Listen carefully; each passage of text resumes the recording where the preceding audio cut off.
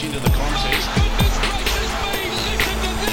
It is Monday the 29th of August. Welcome to Afternoon Sport. Tim Gilbert here. I'm joined by my co-host Shane Lee. And Shane, I was trawling through Instagram. You guys look like the Rolling Stones, of course. 6 and out, back on stage on the weekend. It looked like a cracking night. Mate, we had an absolute ball. We played up at Hardy's Bay and only 2 rehearsals after, I think we worked out as about a 10-year break. Not quite as long as the Eagles, but... mate, geez, we had a good time. I thought we sounded pretty good as well. So I think there will be a few more gigs in the pipeline now.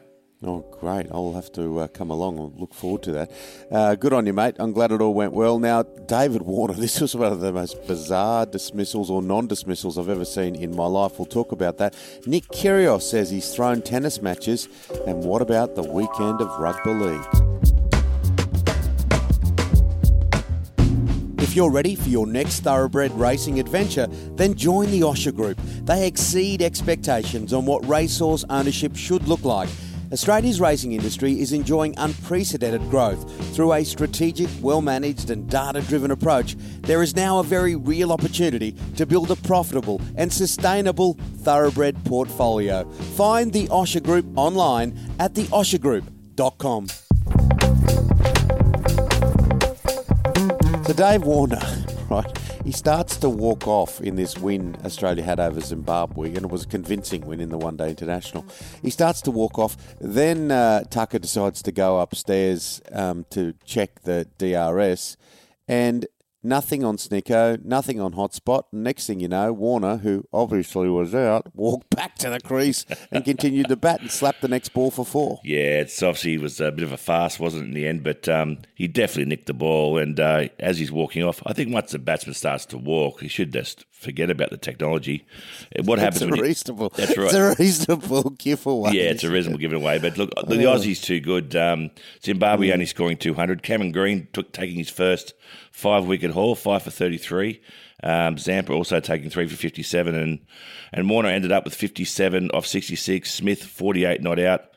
And Maxwell, 32 not out off 9 balls. So the Aussies very convincing there in the first hit out of the summer. Yeah, well, the Big Bash, some news around the Big Bash over the weekend, and not all good because obviously they've tried to promote this whole idea of getting some marquee players in from overseas, but the dates, the timings, the calendars may play against them a little bit here. Yeah, it's a scheduling issue here, and the Big Bash franchises have decided not to go part-time with these big names.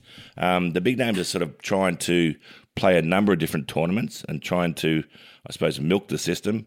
But the actual franchises themselves said, no, we'd rather sign lesser profile people that can play the whole summer for us.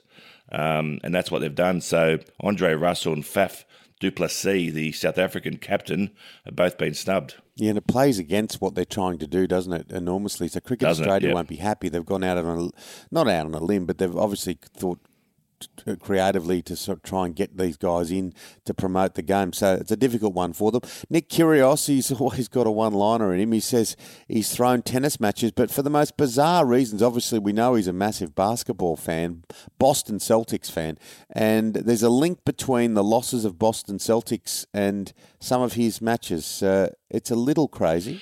It is. I think what happens with Nick Kyrgios, he says things not really thinking it through. It might not sound like a surprise at all, but whenever you read between the lines with Nick, you can take positives out of it or you can take negatives, and that's what's happened here. He's basically alluded to the fact that when Boston Celtics lose, he just can't be bothered and going on with his tennis match and couldn't be bothered winning. Effectively saying he's throwing tennis matches, which is a poor thing to say because there's a lot of money involved. There's integrity as well. He hasn't done himself any favours once again. Now I know it's a slight little segue, but basketball and his passion for basketball. Shaquille O'Neal He's been arthritis, hasn't he? He's been in every joint since he got here. It's been a really well done publicity campaign. He's interviewed everyone, spoken to everyone, and he said Shane Heal's his favourite Aussie. Well, they played against each other. I think it was the '96 Olympics, and he said, his favourite player when asked was Little Shane. He called him Shane Heal.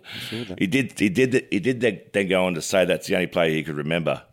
So I don't know if it's a big rap for Little Shane or not, but Shane Hill scored 28 points in the warm-up game against the All-Star American team, and but the Aussies ended up losing the match in the actual Commonwealth and in the Olympic Games itself. Yeah, he was a tenacious and brilliant player, Shane Hill, and played above his weight. Of course, remember his time with the Timberwolves and others. And Andrew Gaze also. I think he was my favourite because I suppose he was in that era where I was only young, and the way that he dominated that Australian team with those 3-pointers and kept them in games. Now, last week, EPL, we were talking about Manchester United's big win over Liverpool. Now, Liverpool have had this extraordinary win, 9-0 over Bournemouth. Absolute smashed them, didn't they? 9-0 over Bournemouth. And people were concerned about Liverpool. Have they got the ability this year? Have they got the drive? Well, clearly they have, and this is a massive turning point. This is a really kickstart their season. Yeah, Allianz Stadium yesterday, we took the family out for the opening. It is extraordinary, Shano, this 800-odd million. Well spent, in my opinion. And look, we're going to see the South Roosters game on Friday night, then the Australians play South Africa on Saturday night after their big win, then the Matildas. It's really good to see a classy joint like this. See, Melbourne's gone ahead in leaps and bounds. So have Perth and even the revamp of the Adelaide Oval. Yeah, definitely, mate. And City needed this, mate. We need a few good hotels and we need a world-class sports stadium, which we've got now. And, I think you're going to see a lot of people, particularly in and around inner city areas, really going back to watch sporting matches due to the fantastic facilities. Yeah, I do a lot of work, as you know, for the SCG, but putting that to one side, I just thought it was fantastic. It really was. Stay with us because we'll be talking AFL, NRL next. Afternoon Sport.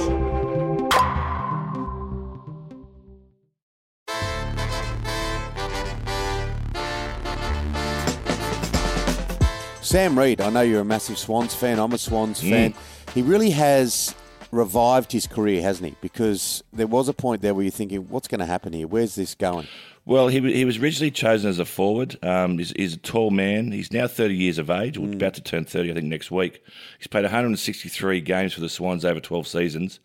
But he's sort of been in and out with injury and been moved around. He was moved to defender earlier this year. But Paddy McCartan is just the intercept expert and just dominated Sam Reid there. So Sam Reid's now had to go back into the forward line. But we've got Hayden McLean, we've got Buddy Franklin up there, we've got some of these little forwards as well. But he's just come good towards the end of the season, played some really big moments. He's been given another year contract extension, so it's a real nod to him. He's a real team man, apparently Sam Reid, and a guy that they all love, works really, really hard, particularly when he was injured, to get back on the paddock. And, he'll play some key moments in this final series. Yeah, it all starts later this week, so we'll obviously have a lot of chat about that. Now, Danielle Laidley, now, you never know what someone's going through, do you, in life? It's often been said to me, particularly as a young person, just try and understand that you don't know what's going on in someone's life. This was a 60 Minutes story on the humiliation of her arrest and former life as a football star. It was really emotional. Yeah, it was, mate. Formerly known as the player and coach Dean Laidley, and has gone through the whole transition. Met Dean when he was known as Dean at Lurkers, which was it's a sort of ongoing Petersham cricket lunch over the years. You would never have an idea what they're going through. So good on him. But yeah, she's been through hell and back now with issues with drugs and being arrested and even looked at taking her own life. So just hope that she's okay now and she can get on with her life and she feels more comfortable in her own skin. Yeah, absolutely. And hopefully it'll be a brighter future. NRL, brighter future. Brisbane Broncos, goodness gracious me, they were dreadful again. Kevy Walters gave them an enormous spray and some of the players weren't happy about it. Then Gordon Tallis has doubled down, supporting his mate, saying you're kidding to the players. And look, it's hard to argue. They were awful. They're awful. It's the world we live in, mate. The younger generation are very, very can be very, very sensitive, and Kevy Walters didn't hold back and given the players a spray, which I think they deserved. They then sort of turned on Kevin Walters and saying, mate, we don't believe you should be coach. Well, then Gordon Tallis, his old mates, come in and said, no, you guys are soft and you deserved it. And I think they do. Look, I think they can take a lot of positive out of the season. They shown that they can perform when they get it right.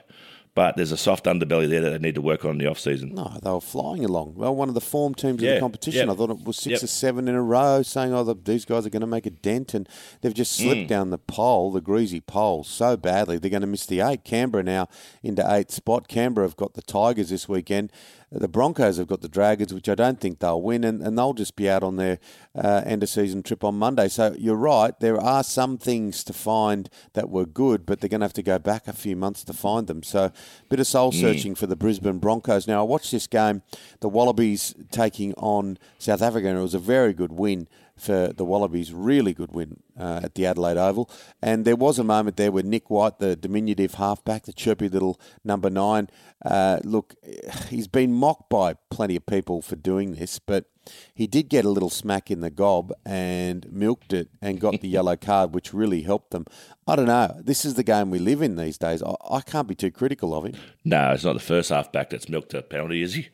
Surely not. No, but I think the positive out of this match, because the whole social media went into a frenzy saying that rugby's lost a little bit of its soul as he took a dive. Well, that's a bit of an overreaction, I think. I think the Wallabies were fantastic, 25-17 over the Springboks. But the way they held them out first half I thought was fantastic.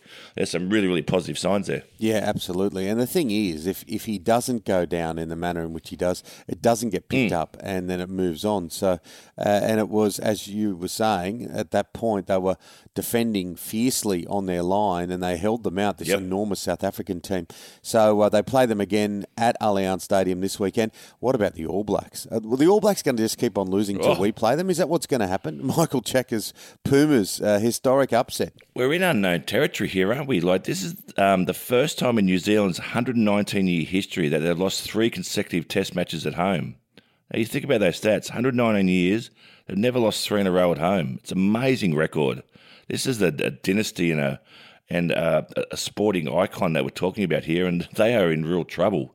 To lose to the Pumas for the first time, 25-18, Michael Cheika is very, very happy because he's coached the Pumas to the victory. But, yeah, they'll be doing some soul-searching, the All Blacks, and this is unknown territory for them. Yeah, he has done well, hasn't he, Cheika? They had that good win over Australia after the original loss and to beat the All Blacks. The Cheika-led Pumas doing very, very well. Now the Australians, they're not winning the Grand Prix, the Formula One Grand Prix, but they're all the chat, aren't they? This morning we saw Max Verstappen win the latest, but guys like Martin Brundle coming out being critical of Daniel Ricciardo, and it's turned into an absolute circus. The McLaren, the Alpine, the whole story.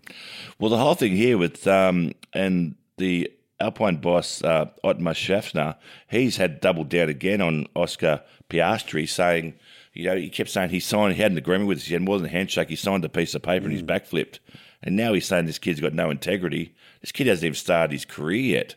And he's making headlines. And I hope it doesn't affect him because this kid's a talent. So, but yeah, he's really, Otmar is not happy at all. Yeah, and then you got Ricciardo, who's still there and sort of lost in some sort of vortex. But we'd love to be talking about them winning.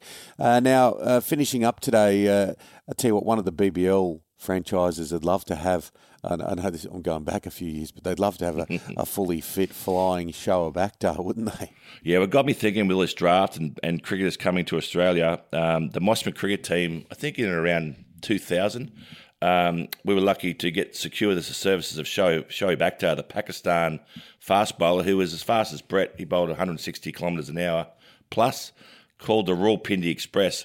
And I was at state practice on this particular night when Shoaib came to Mossman for the first time. So I raced back from the SCG up to Rawson Oval there at Mossman to welcome Shoaib to the club as I was club captain. I said, "Come on, Shoaib, I'll buy you a beer, mate." And he said no. And he had a lot of people carrying his bags and supporters with him. I know they were his staff. And I said, "Come on, Shoaib, I'll get you a beer." He goes, "No, please, I'll get you a beer, Shane." I said, "No, Shoaib, you've come to our club. I'd love to get you a beer. Please, Shoaib, I'll get you a beer." I said, "No, Shoaib, I'll get you a beer." And he says, "No, I'll get you a beer." And I said, "Okay, then." And he says to one of his lackeys, "Get Shane a beer." This guy ran as fast as he could over to the canteen to get me a beer. It was fantastic. Good bowler, good guy too. Oh, I love it.